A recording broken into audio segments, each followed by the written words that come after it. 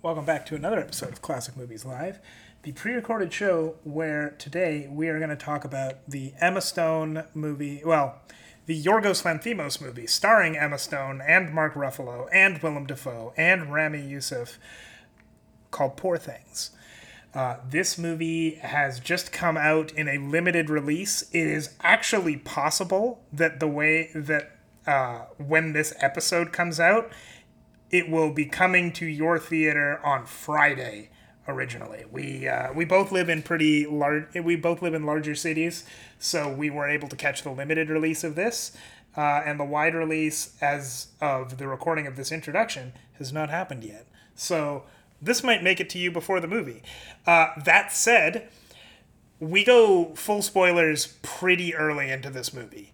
I would say, or into this episode, I would say that most of this episode, we're still pretty good about keeping things spoiler light, but the way that early on, when I'm recounting the plot of the movie, I do not think that it's possible to talk about the plot of this movie well without spoiling a very, very key fact about the movie that I think was better to not know going in. So I will say right now, we both would recommend this movie, and if that is enough for you, I recommend you go see it and come back and hear what we have to say later. Otherwise, as long as you are okay with spoilers, this is a spoilery episode, or at least it is an episode where we don't give proper spoiler warnings after the very, very first one very early in. So do keep that in mind. Anyway, I'm excited to hear I'm excited for you guys to hear this one. I'm excited to listen back to it, as I always am. And I am just as excited for you guys to hear some of the score by Jerskin Fendrix for Poor Things. This is Bella, which is such a weird song, and it's a recurring motif in the movie, and I think it really captures a lot of the vibe that this movie portrays. I think it's just such an excellent motif for the movie, and I really do have to say, we don't talk about it that much in this episode, but the score by Jerskin Fendrix is phenomenal. And it's actually up for Best Original Score at the Golden Globes as I'm recording this. It could be up for more later down the award season.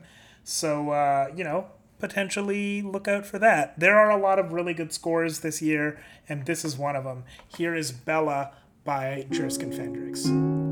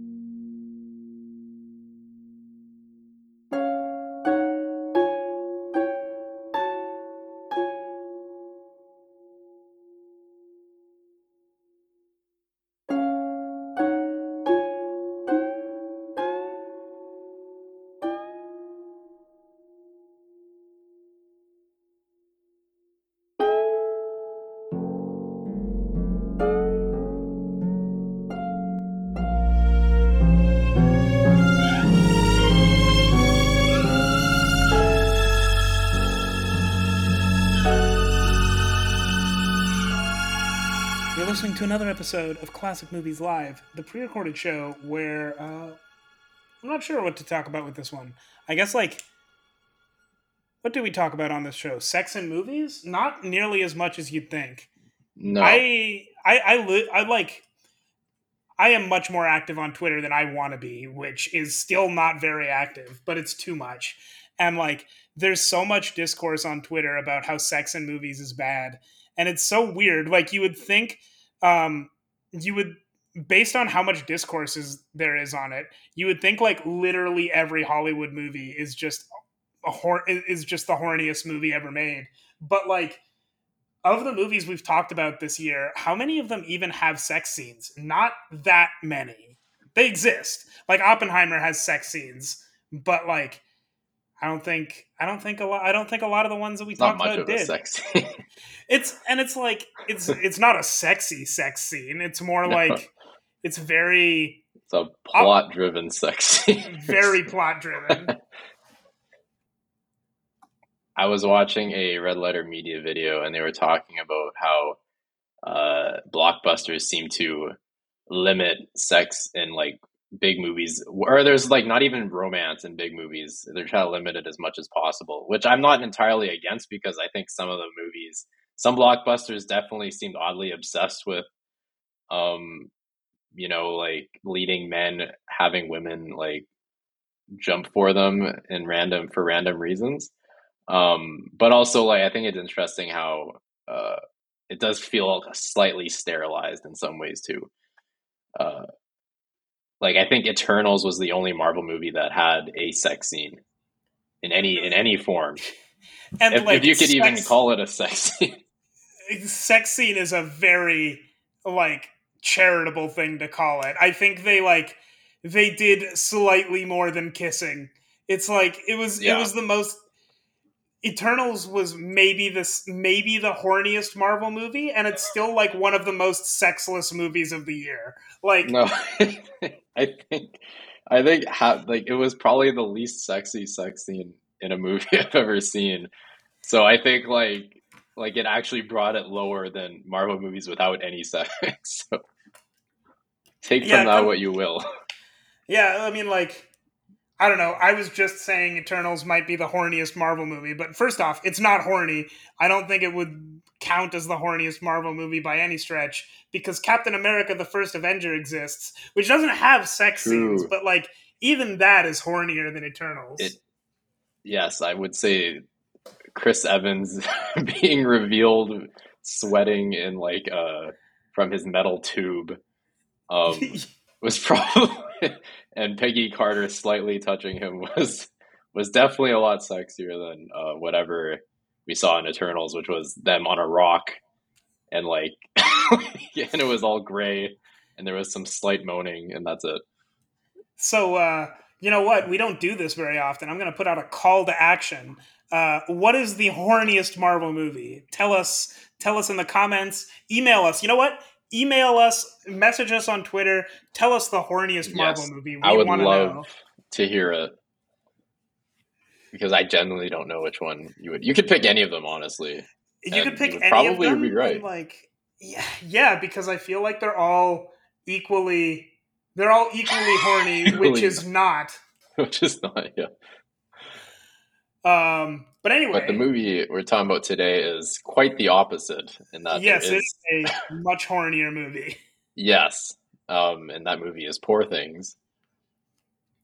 Um, We're talking about. I didn't realize this is the director of The Favorite, and his yes. name is escaping me right now, but I know you know it. Yorgos Lanthimos. Yorgos Lanth. Okay, I'm not gonna. Anyways, I really like The Favorite from what I remember, and that was also a very horny movie from what I remember. I would I would almost be willing to argue that as much as this movie has way more sex in it than The Favorite, I think The Favorite might be a little hornier. Yeah, I'd say um The Favorite's a lot. I mean, it's kind of funny, but it's definitely a lot darker in terms of the use of sex, like as Hmm. power essentially. Whereas this movie, it's like it's very playful in an odd like. I mean, it's dark. I'd say it's dark at its core, but it comes off very playful in the movie, if that makes Hmm. sense. For reasons we'll get into later, but yeah, no, the favorite's a great movie. And I don't know why I never watched it again, but yeah, it definitely you can see a lot of the themes carried on between these two movies. And I don't know if you've seen his other movies, but I have to ask if you know whether they also use similar themes of sexiness or horniness. Um, he's I'm not sure. Like all of his movies sort of like it comes through in all of his movies, but I would almost describe some of his earlier movies as like, or the other two movies I've seen by him as like much closer to, actually much closer to this movie and how they portray sex. It's like, I wouldn't say that the sex in this movie is sterilized, but it feels very clinical in a lot of ways. Like it's either playful or like very matter of fact. Because in this movie as well, like the main character's approach to sex comes from the fact, well, comes with a lot of the context that she was raised by a surgeon. And in his other movies, like the sex in those movies is very, it's almost like stilted. Like a lot of the other two movies that I've seen of his are The Lobster and The Killing of a Sacred Deer. And those movies, the way that the dialogue is in those movies and the way the characters present themselves is very, I mean, to say it again, stilted and very like, they feel very sterile and matter of fact. Almost Yeah. like it's like the kind of thing that you get when you are reading from a script and you're not trying to emote into the script. You're just like reading the script. But Yeah. like with the right director going for a certain vibe, that can really work. And it does in The Lobster and The Killing of a Sacred Deer, but it always feels very strange. And like this movie doesn't quite do that, but it sort of achieves a similar thing through basically through the like personalities that it sort of imbues those characters with, mostly through the context that like the main important characters in this movie are all doctors. Yeah, I like there's I mean they're doctors, quote unquote, just because I think the movie's so fantastical that um I mean they're yes they are doctors, but this movie takes a lot of liberty in defining what I mean it how do I say it? It's grounded yet also extremely fantastical. I'd say the themes are very grounded and the world at its core makes sense, but there's also a very magical uh, surrounding to it. It definitely, it feels like a fantasy world that someone would write about in the late 1800s. Like Yeah, like a vision of the future that you would have in 1850. yeah, like those. I don't know, like those movies they would make about the what's that one movie, Metropolis or something? Yeah, yeah, from the Yeah, like kind of like 1920s. that, right? Where it's like the technology is so advanced, it's almost like fantasy, at that stage. Mhm. Um, but yeah, it's there's a lot of I mean, it's just this movie is very weird. I don't know, Yeah. again, I don't know what his other movies are like, but it's shot weird, it's acted weird, the dialogue's weird.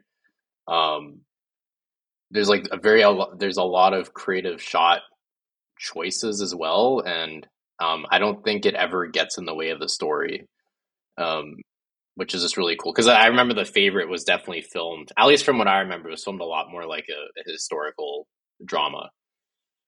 Although I will say for The Favorite, like at that point in my life, I didn't really like period pieces, and I haven't like exactly come around on them. They're still not my favorite genre, but I remember watching The Favorite and being like, this is a period piece that doesn't feel as dry as the period pieces that I'm used to. Like it was Mm, shot in a very, I'm going to say, unconventional way for that genre, even if it was much more grounded than this, for example. yeah, it's which I think it fits because I think I don't know, is The Favorite based on a true story actually? It is. Yeah, It yeah. is, yeah, so it makes sense. Um, but I'm happy to see like the director really stretching. And I can't say I've seen a movie like this before. I feel like I've seen Yeah. movies like The Favorite before, which isn't a bad. I'm not saying that's a bad thing, but this is definitely on its own two legs in terms of directorial style. I mean, we'll talk about it later, but I think the story has a lot of inspirations, in my opinion, Hmm. um, at first glance. But do you want to tell us a little more of that story? So, Poor Things is, I mean, the first thing that comes to my mind is Frankenstein. It's very Frankenstein-esque.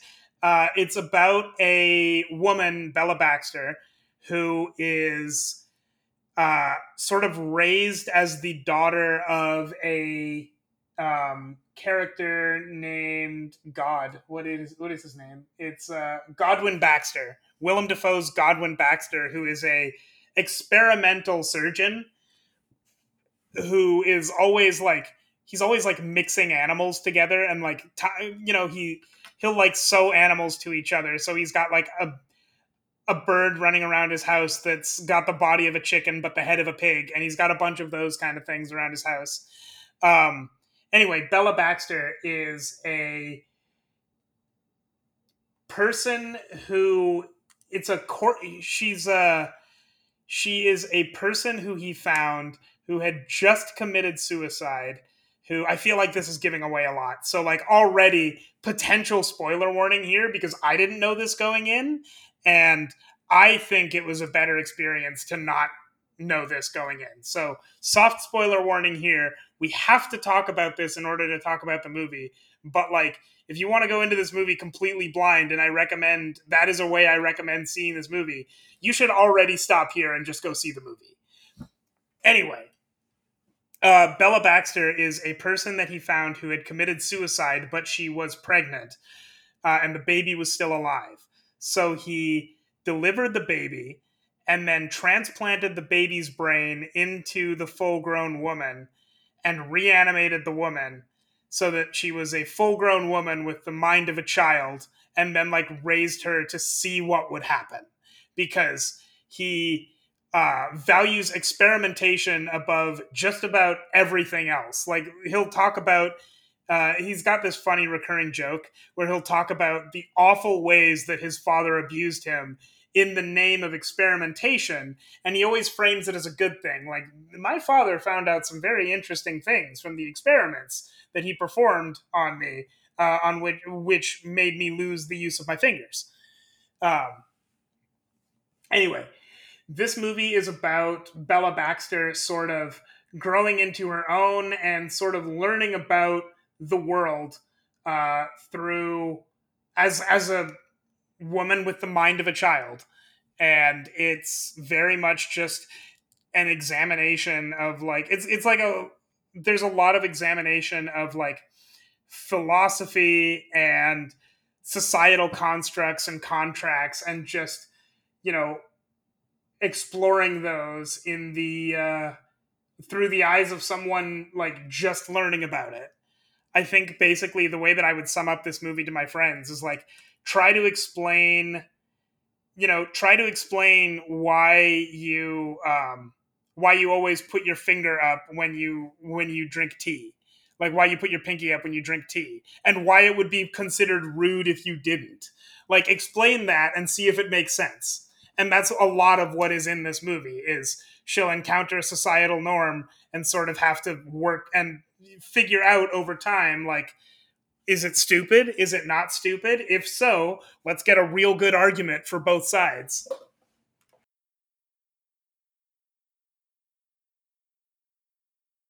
I'd say the for me, I thought the biggest. I mean, Frankenstein, obviously, that's a very direct, but it reminded me a lot of Forrest Gump as well. It's like Forrest Gump, but like very dark and oddly like depressing, in some ways. Um, but yeah, there was, okay, I'm not gonna lie, because I didn't know what I was going into when I first saw it. Uh, I thought it was just gonna be a movie about Emma Stone playing someone with that was had Down syndrome essentially the whole time, but was just like very very pretty. And I hated it because I was just like it made me think of Tropic Thunder's Simple Jack joke, Hmm. um, which is just like, and I mean like obviously there there are other movies that have done that, but I think it bothered me at first because for the first 10 or 15 minutes it was just like what the whole movie was like Emma Stone is doing something really really weird, and people would laugh. And that was like the whole movie for like 10 or 15 minutes. And I really Mhm. didn't like that. I thought that was like terrible. But once the reveal happens, then it starts to get interesting where you're like, okay, no, this isn't just Emma Stone acting funny. There's like there's like a very well, I mean, I think it the result is the same, but I think the context at least makes it not as cheap, if that makes sense. It feels like cheap humor at first. Yeah, the context really helps because it's sort of like, I mean, first off, as soon as you get the context, you also get the promise that she's not just going to be acting stupid the whole time. Like she's going to be learning. But Yeah. also, but like once you have that, yeah, once you have that context, like all of a sudden her actions make sense. It's not just it's not just simple Jack. Yeah. I'm still kind of amazed at how much that has affected my view on playing someone with that like with Down syndrome for an Oscar win. Um, because like yeah, that was my first thought, and I thought it was just like, oh my god, Emma Stone's like really like trying to do simple Jack here. But yeah, no, I mean, again, like she kind of, it's the same thing, but it's like it's just the context helps and it makes it interesting. And um, I am kind of weirded out, but like by the world because I think it's so odd that every like they both know Willem Dafoe and his assistant both know that she is basically a toddler in a woman's body, but then they have a discussion specifically about whether they want to bone her.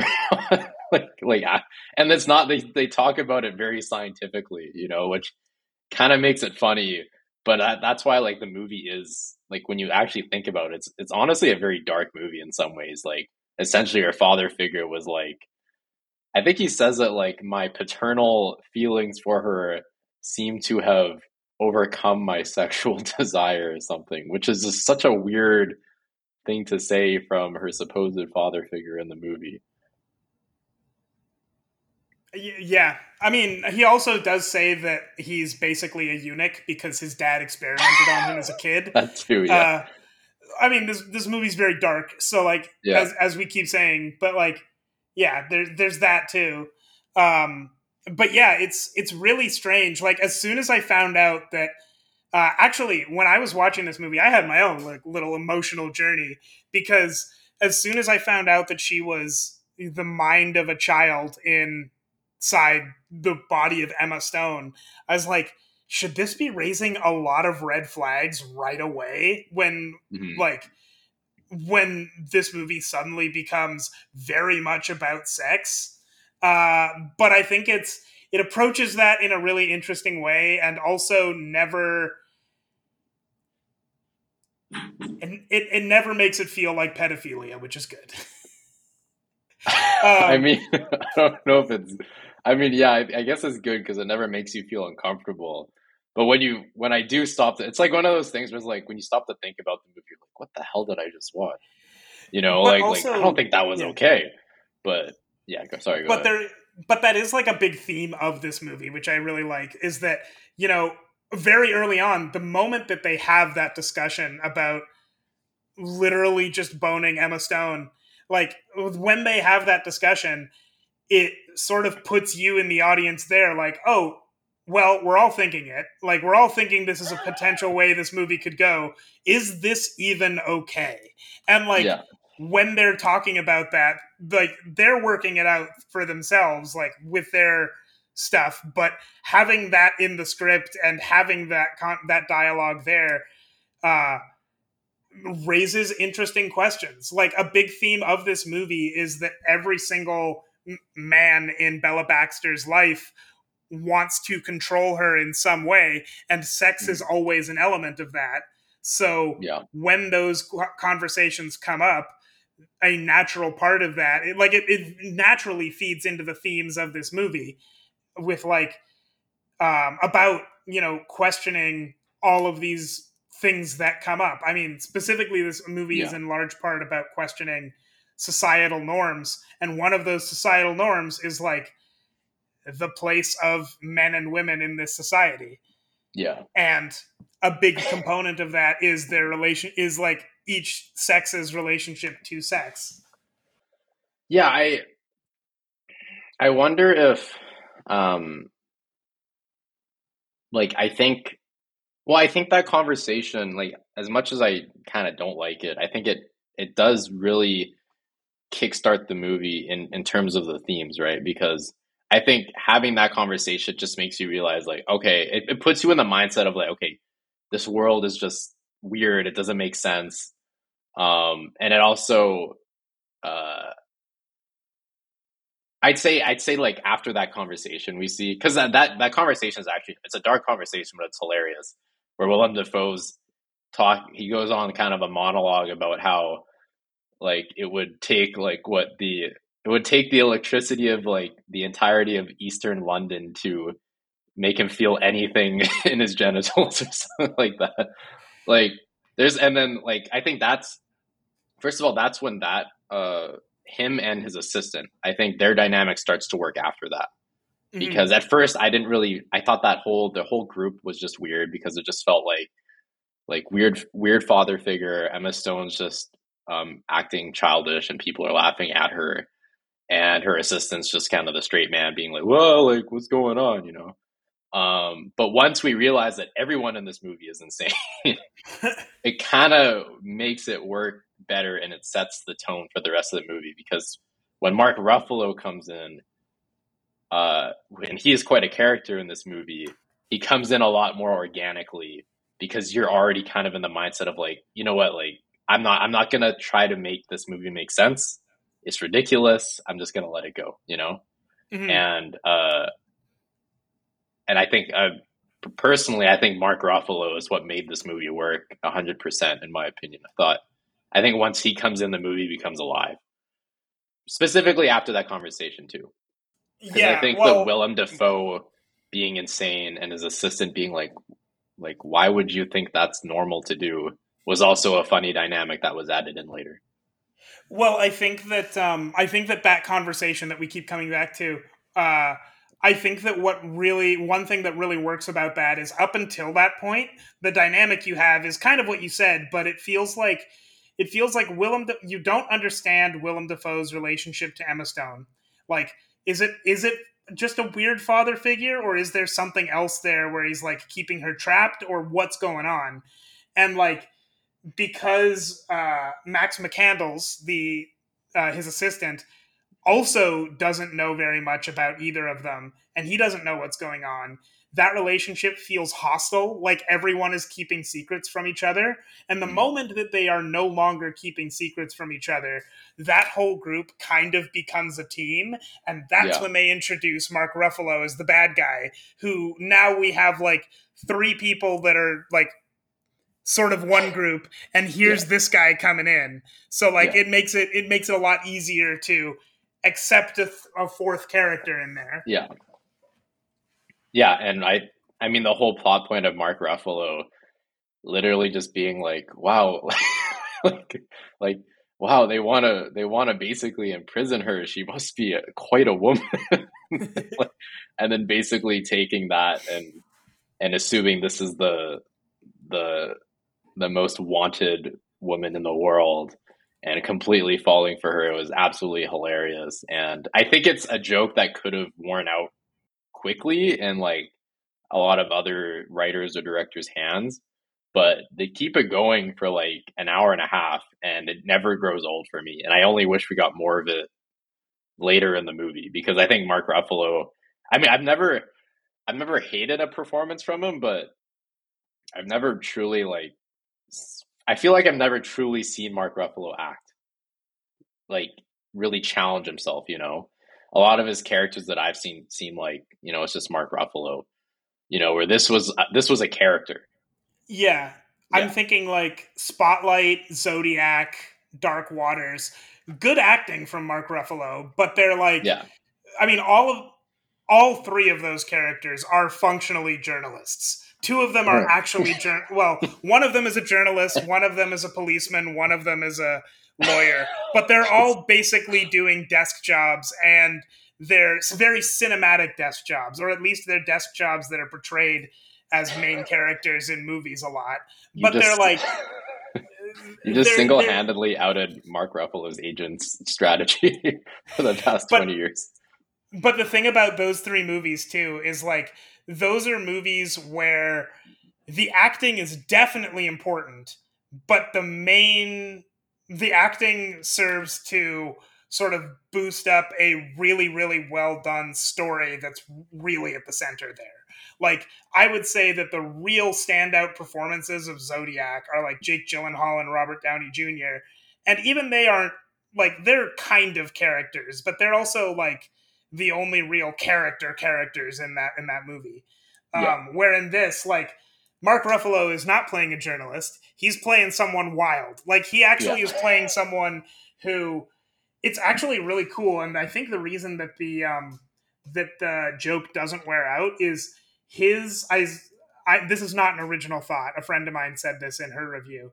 Uh, Mark Ruffalo's character arc pretty much uh, is directly the opposite of Emma Stone's. Because Emma Stone starts the movie off as like a simpleton and grows up throughout the movie, like mhm, rapidly, but also she has a lot of experiences and internalizes that and uses that. Mark yeah, Ruffalo has a lot of experiences and internalizes that and regresses back to a simpleton by the yeah, end. Like he's never smart, but he starts the movie kind of elegant and ends it with he literally has one scene where he yells cunt for one full minute. yeah. Yeah, I don't know. I mean I feel like he's supposed to be a stand-in for kind of like I feel like I've seen a couple older movies that do this where it's like a young woman is falls in like is attracts the charm of an older gentleman who is very rich and like whisks her away. I don't know if you've seen. I think it is it Funny Girl with Barbara Yeah, we talked about Streisand. it. Did we Yeah. talk about? Okay, yeah, that I think that happens in the same. Like he literally finds a girl he really likes, and he takes her away on a boat ride, and he's gambling and stuff. Like on second thought, that it feels like almost very direct inspiration for this movie because he does the same thing essentially. Oh yeah, he's Um, gambling on the boat. I didn't even realize that yeah, connection. and so but he's essentially playing a satire of that character where any guy that's uh, well, I guess it's a more modern take where it's like he's a much older than her, and he's treating her like a child essentially, but he's whisking her away and intending to marry her despite the obvious age gap that he acknowledges because he's treating her like a child essentially, right? Well, Um, and also despite every single part of that being like every part of that that's his intention is also something that he should know not to do. Like he's whisking her away to marry her immediate on the day that she is yeah, betrothed. yeah, yeah. Well, I guess he didn't know she was betrothed He technically. did, I didn't thought he he? Like did. he was No, he there find to sign the paperwork. well, no, I think because remember later in the movie he finds out she's engaged, and then he takes that as a huge betrayal too. So I don't know what that contract was. Like maybe I don't even know. But anyways, um, he's a sleazeball essentially, and I guess Yeah. it's kind of a parody of that old gentleman character from the 50s and 60s. So Mhm. I really enjoyed it, and I think it's just so funny that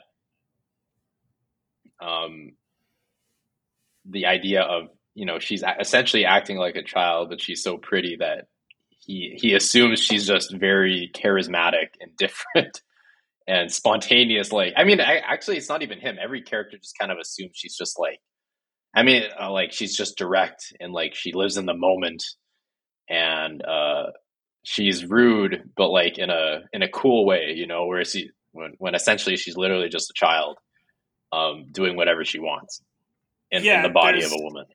there's a scene in this where they go to a fancy dinner and she start and like she just doesn't respond to anything correctly. Like one of the person that they're talking to starts starts talking about, oh, I can't remember. I don't think she starts talking about anything. Bella just starts talking about sex, and like I think someone makes an innuendo, and she starts just takes that as like a license to just Yeah, explicitly talk about her sex life, and he has to yeah, like take her away and go, "You can't do that in polite society." And she's like, "I don't like polite society. How come we yeah, have to be in it?"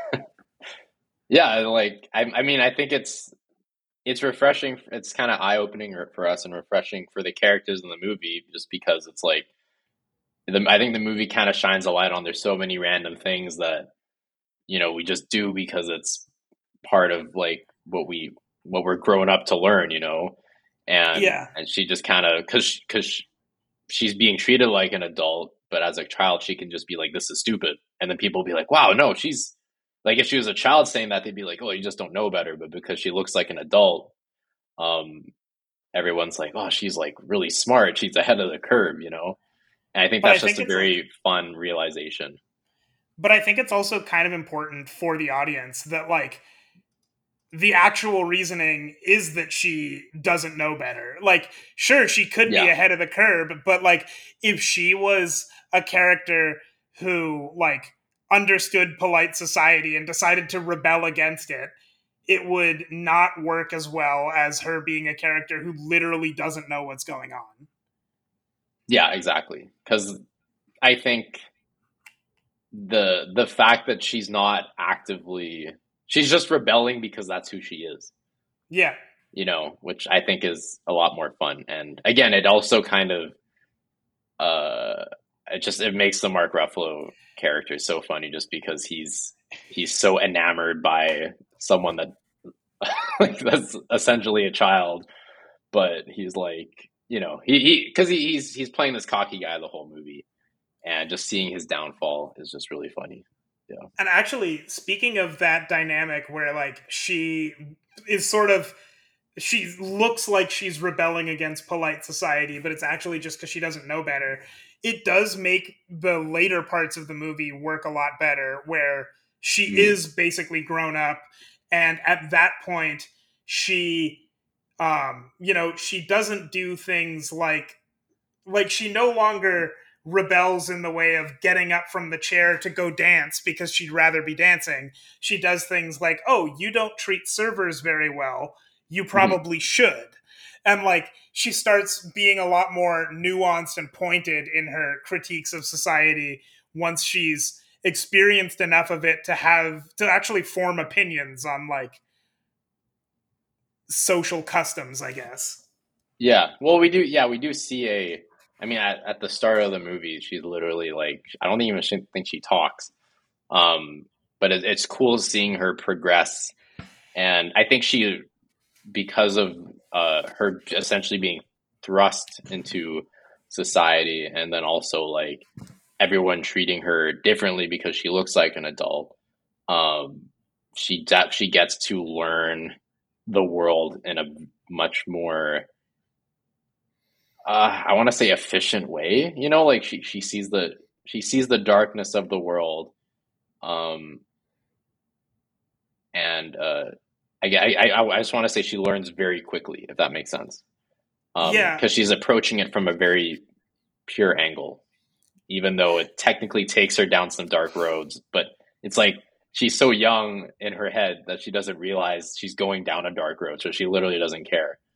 yeah, so she just follows it to its end to see what happens. Yeah, and and then she just well, I don't know, I don't want to say she keeps finding success, but it just keeps kind of working out for her technically. It gives her a lot of experiences that she ends up building on very efficiently. Yeah, like like yeah, in the third act we see her become a prostitute, and that is quite an interesting third act to go down.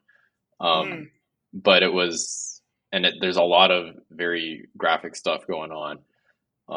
But I guess it's just interesting how I don't think there's any commentary happening, but she's literally just like, well, I want money, so I'm gonna have sex for money, and then she just does it. And Hmm. again, I don't think the director's trying to say anything, but it's just like it's just funny. Like only her character can really approach it from that angle, if that makes sense. Yeah, yeah. It's interesting because it's like it's it's maybe the most non-judgmental like depiction of sex work I can think of because Yeah. like she comes at it from the perspective of she needs money and it's a good way to get it. Like it's not that she is extremely down on her luck and she's been forced into a business that she doesn't want to be in, or that she is extremely enthusiastic about sex work for whatever reason. Like Hmm. it's coming at sex work from a place of like I don't see any bias. I know there must be some, but I don't know what it is. Like Yeah. it's a very clinical view of sex work actually. Yeah. Like to use that word from the beginning again. Which I guess comes from her father because he has a Yeah. very clinical view on everything. So it's cool seeing that influence kind of change, affect her life and how she views it. Which is I think is I don't know if like there's like really a anything to learn from the movie, but I just think it's kind of cool. I think what you could take from it is that like it's all about your perspective on things. Hmm. Um, and also other people's perspectives. Because again, if she was literally a child, everyone would have treated her like treated what she was treated all her words with disrespect, essentially, because be like she's just a kid, you know. But Hmm. because they assumed she was an adult, all of a sudden it's like mind blowing knowledge and confidence, if that makes sense. So yeah, So what did you think of the performances in this movie? Like let's zero in a little bit more on those sure. performances.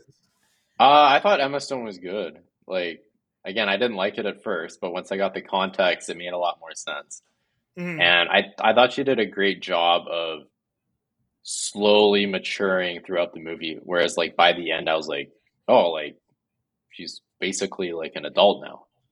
Um, even though, yeah, there was never a point where I was like, I was processing it, but I kind of it was like subconsciously I was acknowledging that she was growing as a person.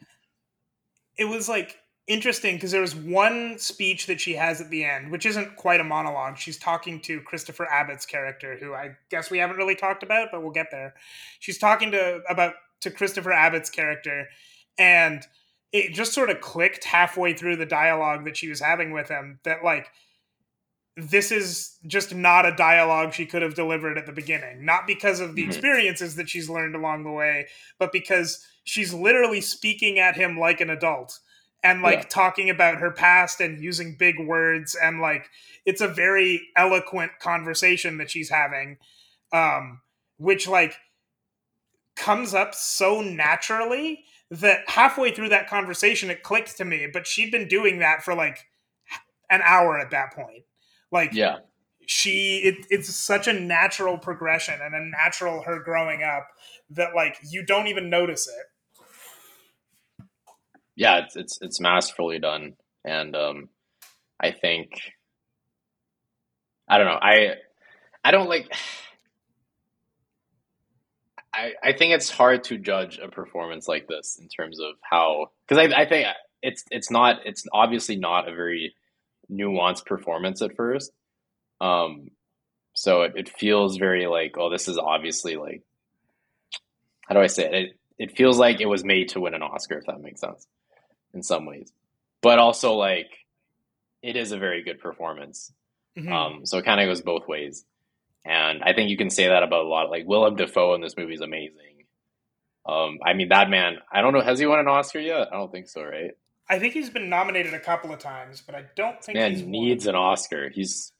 I feel like it's crazy the run he's been on for the past few years. I feel like every time I've seen him, he's just doing really, really good. He's been I mean, nominated 4 times, but he yeah, has not won. he's got to win. He's got to win at least one. I don't know if it's for this movie, because again, I have a feeling maybe him and Mark Ruffalo might be competing for a spot there, I and then thought that also as it's gonna much be as he tight. was, yeah. And then you got Robert Downey Jr. in there too, probably.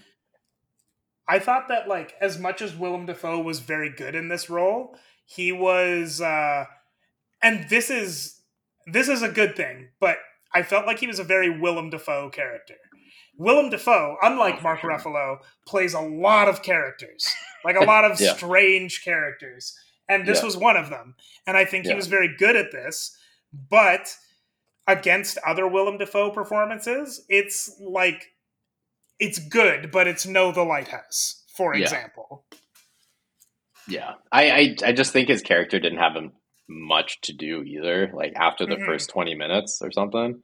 Yeah. You know what? This movie also reminds me a lot of Pinocchio. He's basically Doctor. He's Geppetto or something, whatever his name is in Yeah, Pinocchio. basically. Where he's important for the first little bit just to introduce the character to the world, but after that he's largely irrelevant until the end. Hmm. um, which is kind of unfortunate because I think there was more there, but also like I don't think that he needed more screen time either because I don't know what else they could have done with his character. I really liked him and Rami Youssef, Max McCandless, uh, Mm-hmm. dynamic in this. But I think that Rami Youssef's um, character progression worked really well. Weirdly enough, in part because it was mostly off screen.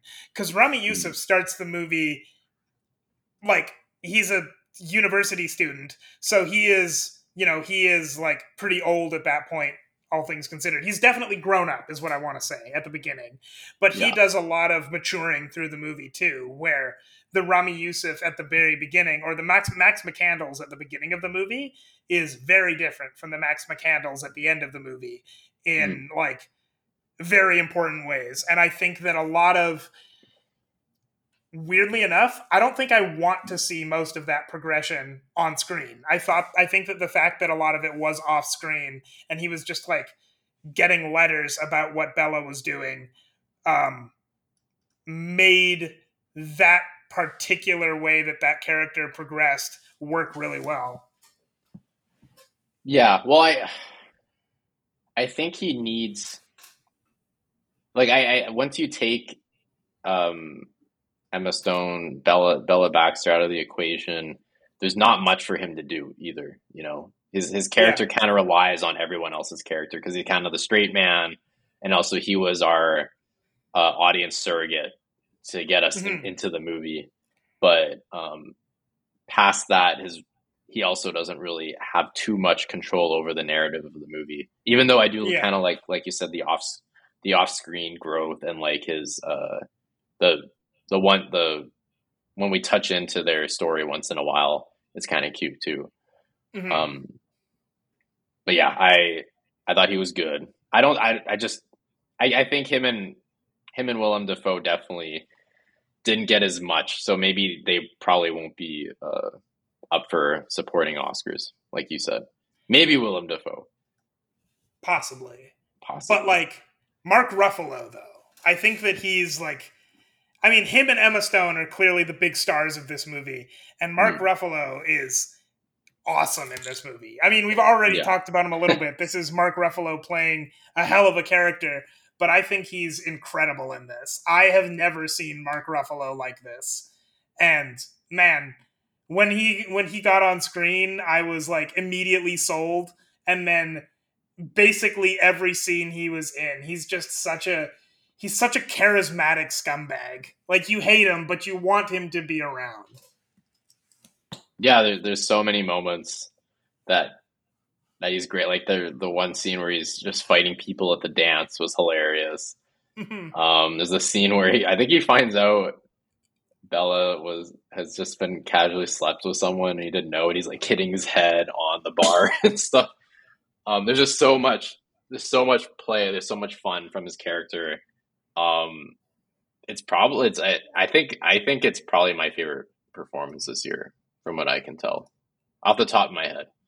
Mhm. I really liked it, and I think that's kind of where the movie faltered is when he left the movie. I think it kind of struggles to keep my interest as much. Um, Especially once we get to I'd say kind of like the third plot man, because I want to say it's like at first the person controlling him is her dad, and then it becomes Mark Ruffalo, and then the past comes back and it's Christopher Abbott's character. No, it's Christopher Abbott play. No, Christopher It is Abbott Christopher Abbott. Yeah, playing Alfie Blessington, who is was married to based kind of her mother in a way, like married the to body, the the body. person. Yeah, he's It's married to such a the weird body. way to say it. He's married to the person that committed suicide, which allowed for Bella Baxter to exist. And I just didn't like his. I thought I to be fair, I think the writing for him kind of faltered, but what I liked about Mark Ruffalo's performance is that he was a scumbag, but it was very interesting to watch. You know, he was funny, it was dark, he was he was manipulative, he was clumsy, like there was so much there, right? Hmm. It felt like once Alfie Blessington comes in, the movie kind of wants to be over, but they were like, we need her to confront her past. It's a And little bit of an epilogue. yeah, and I think because of that, the script kind of economizes him as just a very basic, bland character because they need to finish the movie. He's Um, like he's like cartoonishly evil, but with the emphasis on the evil part. Like anything that you could think of that would be the evil thing to do in that situation, he will do. But when I say cartoonishly evil, like he's not actually that cartoonish, where Mark Ruffalo is cartoonish. And so, when you get rid of when Mark Ruffalo gives way to Christopher Abbott, you lose a lot of the energy that was there. Like almost yeah, all of it, actually. yeah. Which I was kind of surprised by because it felt like the character philosophy in the movie when for writing the characters was like everyone's just weird. Like they're very Mm. gray morally. I mean, and you could almost arguably like very terrible people, but um, they're still entertaining to watch just because you never know what to expect from them. And Christopher Abbott was there was no comedy. You know, like, even the side characters. There's this one scene I loved where there's I think Emma Stone's asking for when they're gonna reach the next stop, and they use the a sailor killing a bird with his bare hands because the bird shit on him as the expositional character to say, "Oh, we're gonna land in 3 days" or something. And it's a Right. hilarious character, and it's just so offbeat, but it's a great way. It's just like that's what you expect every character in this movie to just be just crazy wacky at that point, you Yeah. know. So to just kind of end the movie with Christopher Abbott's character just being like he's evil, and like you said, it's kind of like he's like he has a gun and he bullies his servants, and it's like it He felt like it was feels. trying to be funny and wacky, I, but it was just I, kind of weird. I don't know if it was trying to be funny or wacky because the more we talk about it, the more I'm thinking, like, I think that, like, that's where the movie tries to get real briefly because like he's even his area, like most of the sets of this movie, we haven't talked too much about the production design, but most of the Mhm. production design of this movie is like fantastical. They go to Lisbon, Portugal, and it looks like Wonderland. Like it doesn't Yeah. look like a real place. They Mhm. go to Christopher Abbott's mansion, and it looks like a mansion in dreary England with a dude who lives in it. Like it is Yeah. as real as this movie gets is that last act where you've just got Christopher Abbott who is very evil, but he's very evil in the most realistic way of any of the characters here. And like he lives in the place that is closest to looking like the real world, and it's the most that Bella has to reckon with, like a real world injustice portrayed as realistically as it gets in this movie. Again, it's still a little bit absurd because this movie never gets like it never gets DMV levels of real, but it's like the closest it gets to anything close to like a period piece or historicity or anything like that is at the very end in that Christopher Abbott epilogue.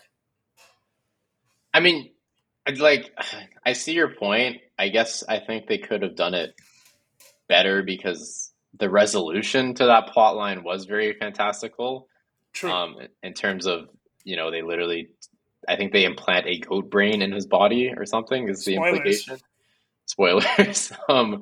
But so like I think I could see that if there was much more of a tonal shift where you could be like, because part of me was wondering like, I wonder if Lisbon is actually like that, or just because she's in the mind, she has the head of an 5 to 8 year old. I guess she's growing up while this is happening. Mm. That she's just viewing it this way, and we're kind of capturing her imagination. So you could argue like the last part of the movie is like, she's grown up and things seem less fantastical. Um, but I don't feel the movie emanating that, if that makes sense. Especially with the resolution of that. If it ended a lot more darkly, or there was like a lot more realistic of a conflict there, then I think you could argue that it served the movie. But in my opinion, it didn't. I don't know. I feel like the resolution does kind of play into that though as well, because even though the resolution is more fantastical, it's less explicitly realistic.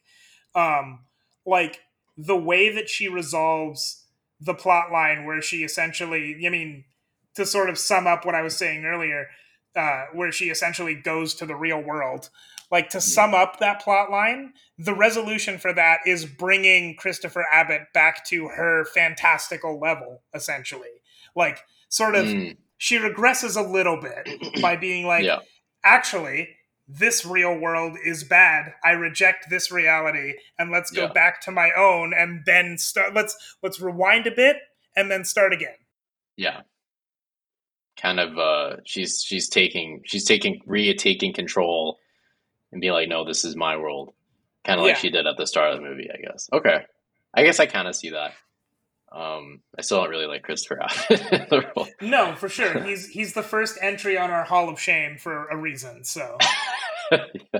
Um, but yeah, otherwise, like I don't. I thought Margaret Qualley. I thought it was just funny. I remember when I looked up the movie at first, she was second billed on Google. I guess because a lot of people Google her name, but it turns out she had like kind of like a minute of screen time, and it was just all her kind of doing really stupid shit too. it was wild at the end when I saw her name flash across the screen, and it wasn't like, and it wasn't top build, but it was when they were like going through the main actors, and she was flashed across the screen. I'm like, why did they get Margaret Qualley and give her that role? Like, it's very funny, but Yeah, this is essentially a cameo. Like, yeah. I don't I think can't she have. has a single word line. No, she does. No, she She doesn't. does speak words. Oh, Not okay. At many like of the them, very but end, right? she does. I think there's one where she calls Emma Stone like the old bitch is back or something many times or something like that. I can't imagine hearing like because I mean she's been in some big movies, but I feel like she hasn't really had like a big starring role yet, She from what was I in can a tell. movie called she was in a movie called Sanctuary, which was like one of my favorite movies of last year. Oh, okay, Um, cool. and I think came out on Hulu this year. Anyway, it sort of came out and then it got dumped onto streaming and Ugh. wasn't like promoted basically at all. Yeah. But if anyone can see Sanctuary, go see it because it is so good. And it has Christopher Abbott in it, actually, in a good Oh, role. He's perfect. very good Yeah. in it. Margaret Qualley carries the movie, but Christopher Abbott is very good in it. And it's just those two. So it's an interesting Um. dynamic. Yeah, I think just being like hearing, oh, you're gonna share the screen with Emma Stone and Mark Ruffalo and Willem Dafoe, and be like, oh, great, what am I doing? You're just gonna they're gonna throw balls at you and you won't catch them. So like, Try to that catch must have them, been but don't interesting. try too hard. Yeah. But yeah, other than that, like, I mean, great cast, filmed very interestingly. I like the set design and stuff. It was all really well done.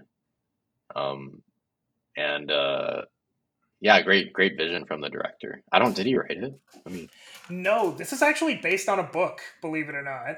oh wow, It's based on the book nice. Poor Things, episodes from the early life of Archibald McCandless, MD, uh, Scottish public health officer, which is by Alisdair Gray. And as I am not aware of another Alisdair Gray novel that has been adapted to a movie, but he wrote a lot and he recently passed away and he was writing for like 20 years, 20, 25 years. Like he must have there must be other adaptations of his stuff. But I've read some plot synopses of some of the books that he read, and I want to learn more about this guy. Like I want to read some of those books. They sound very very cool and very like weird, which is not surprising from this like considering this movie is based on one of his novels. Yeah, that's cool. I think director really well done. I think the script could have used some tweaks, in my opinion. Um, I think one of the core. I mean, it's not a huge. It's a great movie, but one thing that I think troubled me was how there's not really like an end goal. It's just the movie just kind of happens, you know. Mhm. Um, and I feel like Emma Stone's character Bella is just kind of wandering through the movie and doing stuff, and it's fun to watch, you know. But um, like I think a great. I don't know if I compared it to Forrest Gump already, but You did. I did okay. So, but for Forrest Gump, I think he's doing a lot of crazy stuff, but you kind of have that end goal of like, well, first of all, the movie starts with you're kind of curious as to where it ends because you want to know why he's sitting on that bench. But then also there's just that through line of like he wants to be with Jenny, Yeah. and he goes on all this wacky stuff, but there's always that kind of emotional through line for the whole movie. Whereas this movie, like, I never really felt too much of a connection between her and her fiance, technically, or her and her father figure. Um, so, and then I think they could have had something with the Christopher Abbott character, but I think that was just kind of thrown away because, like, I think there could have been something very interesting with her being reunited with her father, real father slash husband, you know, like um there could have been something interesting there, you know, and a good way for the movie to kind of climax and end truly, but I think it's just kind of thrown away and the movie just kind of keeps going until she until she settles back home, you know. Mm. And I think not a huge problem, but I think if they had that, this movie could have been like very close to perfect for me.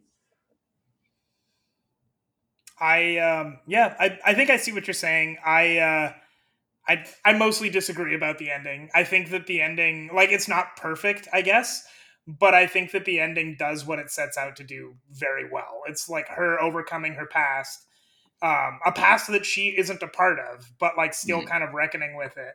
And I think that it's a very good sort of it's a very good way to sort of sum up the rest of the movie up until that point.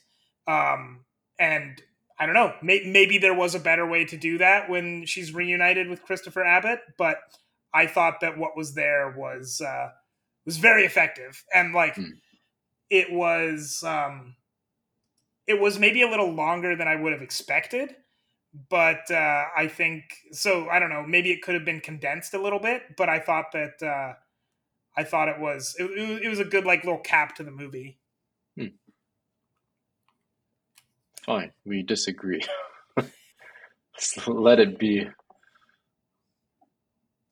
Um, cool. I don't know if there's anything else to touch on. Um, no, I think this movie's gonna come up again because Oh, we've for already sure. talked about it. Like, or it's already been nominated for 7 Golden Globes.